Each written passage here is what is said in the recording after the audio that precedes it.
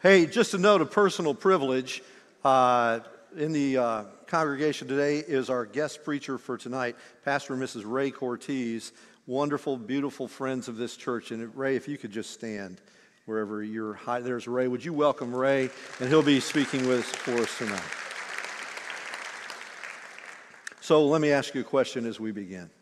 Suppose you sat down with a group of believers and you said, this is a group of believers. Why did Jesus come? Give me a theological reason, biblical reason. Why did Jesus come to the world? Now, you might get a range of responses. They could be, well, he came to save. He said, I came to seek and to save. And that would be a true and good response. You might hear somebody say, well, he came to heal all who were oppressed by the enemy. That'd be a good and right response. It's what Peter says in the book of Acts. He came to heal all those who were oppressed by the enemy. So many good responses. Let me tell you one I don't think you'll hear. He came to start a church. You won't hear that from many people, will you? And yet, Jesus said that part of his saving mission was not simply to take hold of a few individuals here and there, but to build his church. Why wouldn't people include the church in their answer? Well, it's the fault of many folks just like myself, who are pastors and preachers, and sometimes in our enthusiasm to make a distinction between being somebody who walks in a church door or who listens to a sermon or a service and having true and living faith in Jesus, we might say something like, well, a person can be in the church and not be a real believer in Jesus. And following Jesus isn't just a matter of being in a church. And that would all be true. But sometimes the church then becomes so diminished in people's understanding and so sidelined in their view of reality, so diminished on the horizon of what we think encompasses our faith, that we forget that Jesus has promised in his saving mission to build his church. And that is why we're going to spend the next few Sundays together in this series, Remembering the Church. In 2019, this is Barna research, 100% of Christians, 100% said that they had attended or participated in a gathered Christian worship service at some point during a 6-month period. In 2020, that number had dropped by 25%. And you say, well, yeah, but the pandemic. Yes, the pandemic.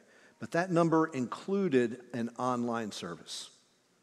So in other words, 1 in 4 believers in the last year have simply and completely detached from anything that would resemble what it means to be together as the gathered people of God.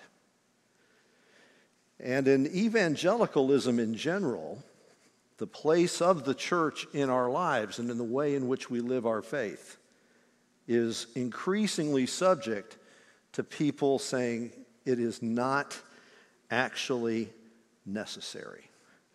But let's read Jesus' words together and then some words from a letter that Paul wrote to Titus. I want to invite you to read with me from Matthew chapter 16 and then from Titus chapter 2. So hear God's word. Now when Jesus came into the district of Caesarea Philippi, he asked his disciples, "Who do people say that the Son of Man is?" And they said, some say John the Baptist, and others say Elijah, and others Jeremiah or one of the prophets. He said to them, "But who do you say that I am?" Simon Peter replied, "You are the Christ, the Son of the living God." Jesus answered him, "Blessed are you, Simon, son of Jonah. Flesh and blood has not revealed this to you, but my Father who is in heaven. And I tell you that you are Peter, and on this rock I will build my church, and the gates of hell shall not prevail against it. And then later, in Titus chapter 2, listen to how Paul describes the work of God's saving grace in our lives.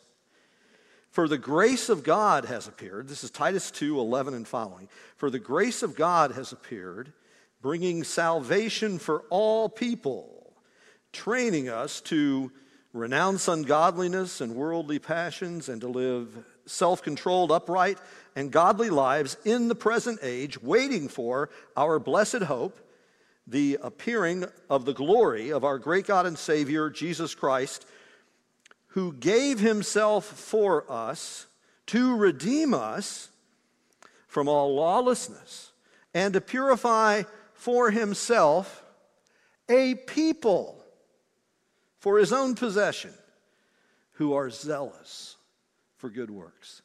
A people. I will build my church. Part of Jesus' saving mission is not to simply cleanse or liberate an isolated individual here and there, but to create this community of faith that he calls the church. Now, of course, so often people hear a word like church and they hear it through an institutional filter. But if you hear what Jesus is saying, the word that he's using here, you could just as easily hear Jesus saying, I will build my community. I will bring together my gathering. I will build my house. And so it's not simply some kind of institution that he's seeking to create, but a new community. And Paul recognizes that this is something that God has always been doing. God never came into the world and said, and I will be your God and you will be my person. No, what has God always said? I will be your God and you shall be my people. There was always something deeply interpersonal, deeply communal in God's saving acts in history. In fact, what Paul writes about there in Titus, about the grace of God appearing and what Jesus has done to redeem us, to purify us, to be a people for his own possession, is completely rooted in the narrative of the book of Exodus, where God comes to his people who are in terrible tyranny, under terrible tyranny in Egypt, and he liberates them. The grace of God appears. He says to them later in Exodus, you see how I have come to you, how I have borne you on eagle's wings, and I have brought you to myself, and now you will be my people, my cherished possession in all the earth. And Paul is building on that narrative of saying that Jesus is the ultimate Moses who comes. He's the God who is our Savior, who comes to liberate us from an even greater tyranny and to create us to be a people, his community. Paul will go on to use language which we'll explore in coming weeks about us being the body of Christ together. Now, of course, as soon as we start talking about being this gathered community and emphasizing that, we need to make a couple of preliminary remarks. Because there are people joining us online. And to all of our friends, brothers and sisters joining us online, everything we're saying about being gathered together includes you. We are in the middle of a pandemic, and its severity has increased in recent weeks. And there are many who do not yet feel able to join with others in gathered public worship. And we want to say to everybody who's watching online, we are with you, you are with us, we are one in heart, we are one church, we are joined together. And remember, what some of that research found is that people had stopped even gathering online. They just dropped it altogether. And so we are glad that you are joining us in the middle of these great sorrows and taking time to be part of what God is doing in assembling us and building us together as a people. And we also need to acknowledge that there are people who have dropped out of church because the churches they were in were not places of healing, but places of harm. That there were toxic environments in congregations where people came for healing and found themselves wounded And to all those who have been wounded and dropped out of church, to those who've suffered abuse and misogyny and racism and sexism and all the things that so often people have encountered in what passes as congregations, we want you to know, we are with you. And God is the one who will heal, through his gospel, broken, wounded hearts. And the ultimate objective of that is not to leave anyone in isolation, but to knit us back together into the fabric of fellowship that we call the Christian church. Because the Christian church is not an optional extra for a believer. It just isn't. And the reason for that is because Jesus has promised to build his church. And the grace of God appearing to deliver us from sin and to teach us to live godly lives includes knitting us together to be a people for God's own possession. And this is something the church has always said. It's something we've always confessed together. It's something we've always taught each other. When I was growing up in the church, it's what we said every single Sunday when we used the Apostles' Creed. I believe, we would say, in the Father, and then one Lord Jesus Christ, and then I believe in the Holy Spirit. And right on the heels of saying I believe in the Holy Spirit, and I believe in the church. Because the church is the outcome of the work of the Father and the Son and the Spirit. This has always been part of what it means to be a follower of Jesus. Being a Christian was never meant to be something that you practiced in isolation or on your own. We were never called to a churchless faith or an isolated Christianity. That is, in the immortal words of the Princess Bride, inconceivable. Because Jesus has saved us and built us together. We even sang it. We not only confessed it in the creed, I believe in one God, the Father Almighty, and in one Lord Jesus Christ, and in the Holy Spirit, the Lord and giver of life, and in one holy Catholic and apostolic church. We sang about the church. Some of you are, if you're over the age of 97 or so, may have sung with me, "The church is one foundation." We sang hymns about the church. There are no songs being written about the church today. The church simply isn't on the horizon of anyone's theological imagination. And that means we are bereft in our conversation and in our commitments of this remarkable truth that is in God's Word, which summons us to live out our lives as disciples of Jesus. But we sang together, the church's one foundation is Jesus Christ, her Lord. She, the church, is his new creation. By water and the word from heaven, he came and sought her to be his holy bride. With his own blood, he bought her, and for her life, he died.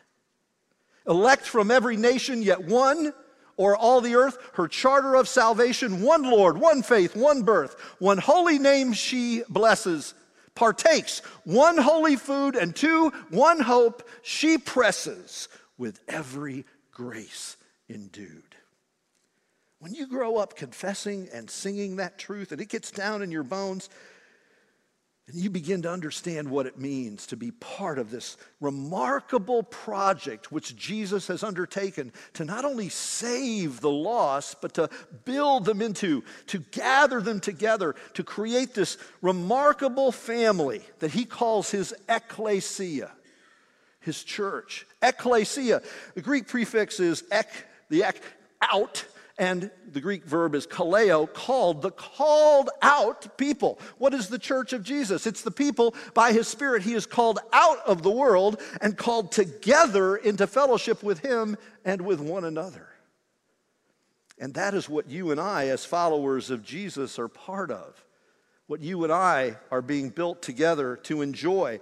And while many people have opted out, we have to trust that the Lord will continue to help them opt back in. What many people have settled for as well is simply a large meeting, a kind of aggregation instead of being a congregation. An aggregation is just a group of people who have no particular commitments to each other, no particular responsibilities to each other, and they get together for an event. Perhaps it's an entertainment event or a sporting event.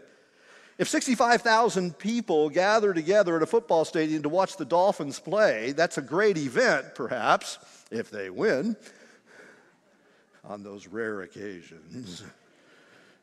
But then everybody is just scattered, and there are no continuing commitments to one another, no particular responsibilities to one another. That's an aggregation, but that's not a congregation. A congregation is a community of the committed, a community of people who have been bought and bonded together. They have been brought together through the agency of the Holy Spirit. They have been created. The church isn't something that people create. The church is something that God creates and assembles together. Though, yes, many people are leaving. And yet the church exists as this testimony in the world to God's saving grace and mercy. We just finished this series on Ephesians, Beyond Imagination. That God is able to do exceeding abundantly beyond all you could ever ask or think. That key verse there in Ephesians 3. But that's followed up by this. That there will be God's glory revealed to principalities and powers, he says in chapter 3, through the church. That God has decided not to display his glory through some superstar individual, but through the congregated members of Jesus' body bought with his blood. By our differences brought together, by our weaknesses met by his grace, by our lives, which are so diverse, made one. And when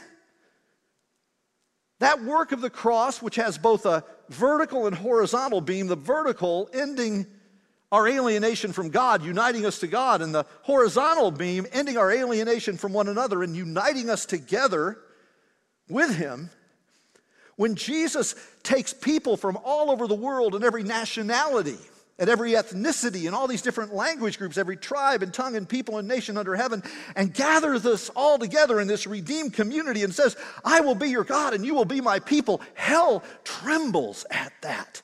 Because there is humanity finally brought back together, the broken healed. And how does that happen? It happens through the cross. That's not an aggregation. That's not a crowd. That's a congregation. It's the church of Jesus Christ. But people leave, and I understand. About 12 years ago, Anne Rice, famous novelist, wrote these words, "Today I quit being a Christian. I'm out. I remain committed to Christ, as always, but not to being part of Christianity. It's simply impossible for me to belong to this quarrelsome, hostile, disputatious, and deservedly infamous group. For 10 years now, I've tried, I've failed, I'm an outsider. My conscience will allow nothing else. I'm out. In the name of Christ, I quit Christianity. Amen." And probably some of us can go, I get it. We have felt frustrations, and we've wanted out. Yes, I grew up saying I believe in the church and singing the church is one foundation. But at the zenith of my wisdom, when I was 16 years old, I opted out. I said I want nothing more to do with this dead, traditional, historic Christianity. I wanted to be with the most radical, on fire, en fuego people I could find. And I found them. I wanted to be part of the church, if there was any church at all, that was informal, flexible. It was flowing like a river of fire. It was lava Christianity, man. We were moving and consuming everything in our path. Then I spent a day with Francis Schaeffer, and some of you have heard part of that story. I'll save it. But there was another part of that story, a latter part of the conversation, where he looked at me and he said, he knew I was Lutheran. He said, "You grew up in one of the churches of the Reformation. Why aren't you in one of the churches of the Reformation? Why aren't you identifying with the historic church, the historical church?" And I said, "Because it was so dead. It was so messed up. It was just, who wants any part of that compromise situation? He goes, oh. Now he had I was 22 at the time, planted a church in London, and we were going to go for it. We were going to have a church, we were going to have the church, right? And he had about another year to live, Professor Schaefer did, and he looked at me and he said, so you have to answer a question for me. I said, what is it? He goes, does Jesus love the perfect church or the imperfect church? Now, I knew I was in trouble as soon as he asked that question. Because, there's times when you're so dumb you don't know the answers, and those times you're smart enough to know the answer's coming and you better duck. And I just said, well, I guess the imperfect one. He goes, that's right, the imperfect one. But you don't. You don't love the imperfect church, do you? You think the church, and the only church you can be part of, and is the perfect one. And it's even worse. There's a reason you think that. It's because you think you're a perfect pastor. Because it would take that to lead a perfect church. Ow, stop that. There's an installation service tonight at 6 o'clock. No perfect pastor will be installed here. Remember what happens in this text in Matthew chapter 16. Peter at the back of the class says, you're the Christ, the Son of the living God. And Jesus says, you didn't see that by flesh and blood. My Father's revealed it to you. Jesus goes on in this conversation to say, I'm going to Jerusalem and I'm going to be crucified. And Peter says, no, that's a really bad idea. And Jesus says, get behind me, Peter. No, that's not what he says. He says what? Get behind me, Satan. He calls Peter Satan. That's a bad day for a disciple. But it was a fair assessment. He says, you have your mind is a mess. You're thinking the wrong kinds of thoughts. But Jesus did not reject him. He said, get in line. Get behind me. You need to understand, Peter, what's motivating you. You see, Jesus takes us on as his disciples, but he doesn't instantly make you perfect. He deals with the darkness that's within us, and he builds us into his house, and he uses us and blesses us and trains us and transforms us. The grace of God has appeared, teaching us to deny ungodliness and worldly desires.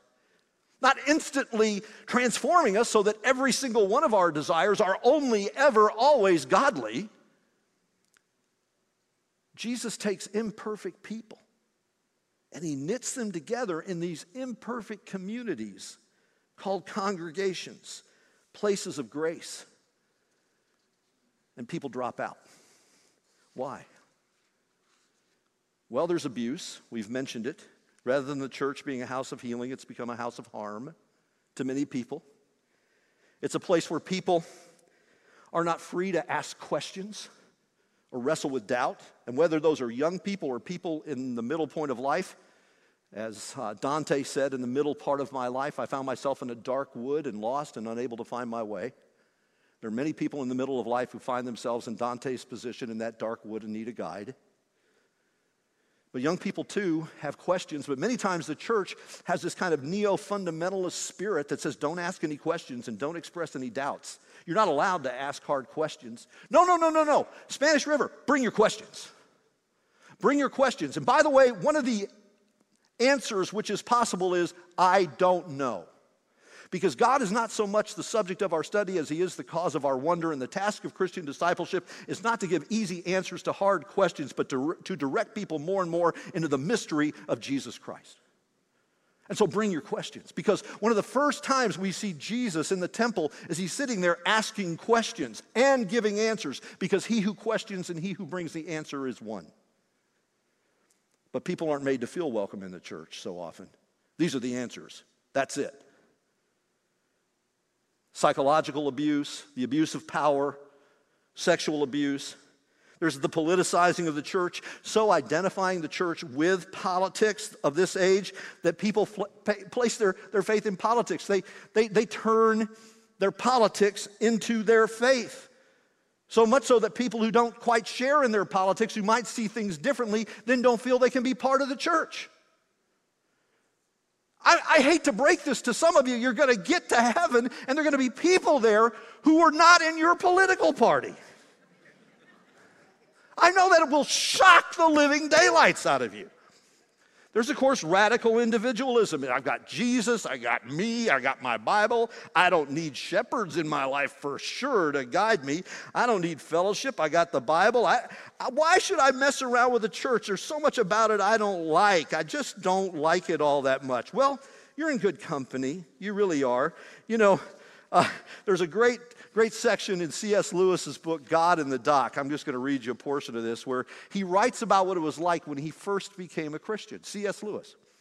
My own experience is that when I first became a Christian about 14 years ago, I thought that I could do it on my own by retiring to my rooms and reading theology. I wouldn't go to the churches and the gospel halls, and then later I found that it was the only way of flying your flag. I found that this meant being a target. You see, if there is anything in the teaching of the New Testament which is in the nature of a command, it is that you are obliged to receive the sacrament. He's talking about the Lord's Supper. And you can't give the Lord's Supper to yourself any more than you could baptize yourself.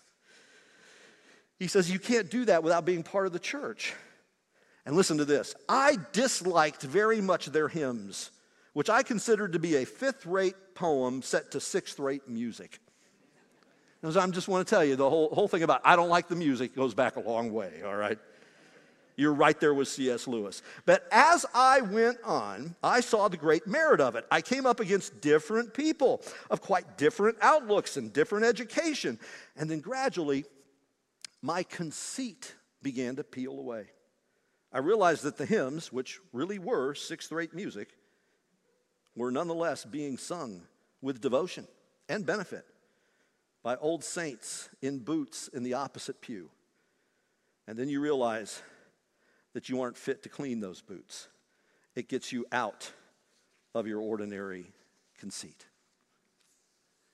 See, one of the things that happens when you come to church with people who don't look like you, who aren't from your socioeconomic status, who don't share necessarily your view on everything, is that you begin to discover the breadth and the length and the height and the depth of the love of God and the grace of Jesus Christ. And another reason people drop out is because people think the church isn't there meeting their emotional needs. The church is here to affirm my inner desires, to affirm me, and if it doesn't, then it's not really being faithful. It's not meeting my needs. I'll go find a church that will meet my needs, or I'll just abandon it altogether. I think one of the more interesting accounts of this I've read recently is in a book called, this is the title of the book, How to Be a Christian Without Going to Church, The Unofficial Guide to Alternative Forms of Christianity. And the author's name is Kelly Bean, and here's what she writes. Here I am on a bright Sunday morning, curled up on my cushy orange chair, sipping tea and loving Jesus. It's been quite some time since Sunday mornings meant getting the family spruced up for a church service. I'm one of them, the non-goers. The great news is it's possible to be a Christian and not go to church, but being the church, remain true to the call of Christ. Now, she's right about the fact that being the church as opposed to going to church is the issue. She's right about that. But this description that goes on, that she says she doesn't have to gather with other people, she doesn't have to make the effort to publicly identify with the followers of Jesus. Just sit in your own house, in your own living room.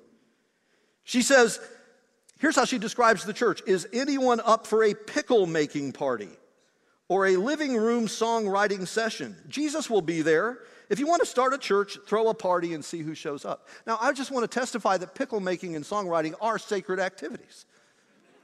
And having people over is sweet, but that's not the church.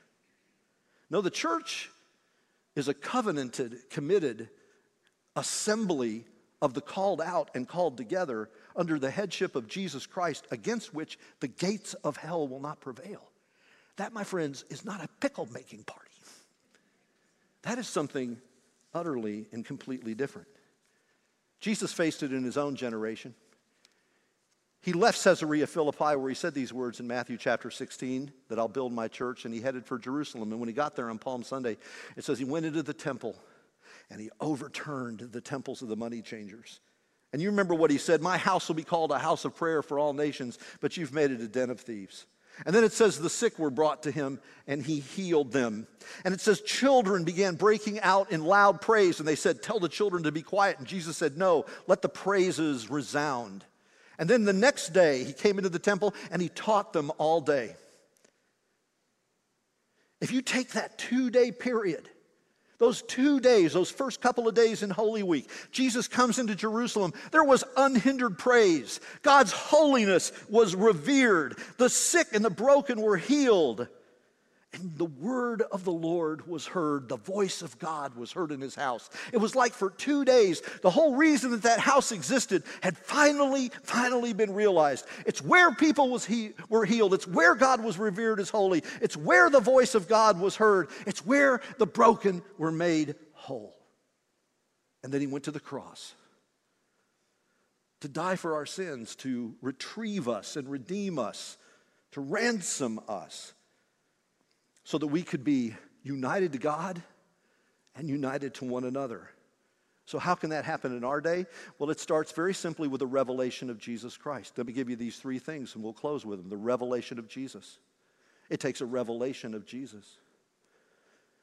Who do people say that I am? Back of the class, you're the Christ, the Son of the living God. Simon, son of John, son of Jonah.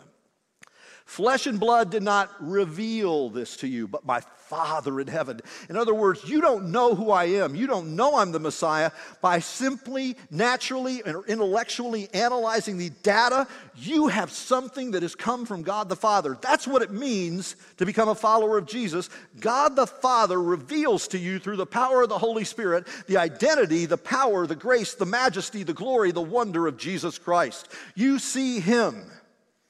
And you go, that's who he is. He's not just some figure in history. Here he is, the Savior of the world. It's a revelation. And when that revelation grips your heart is changed forever. Blessed are you, Simon. You didn't figure this out. You're not a Christian today, my friend, because you're smarter than your neighbor.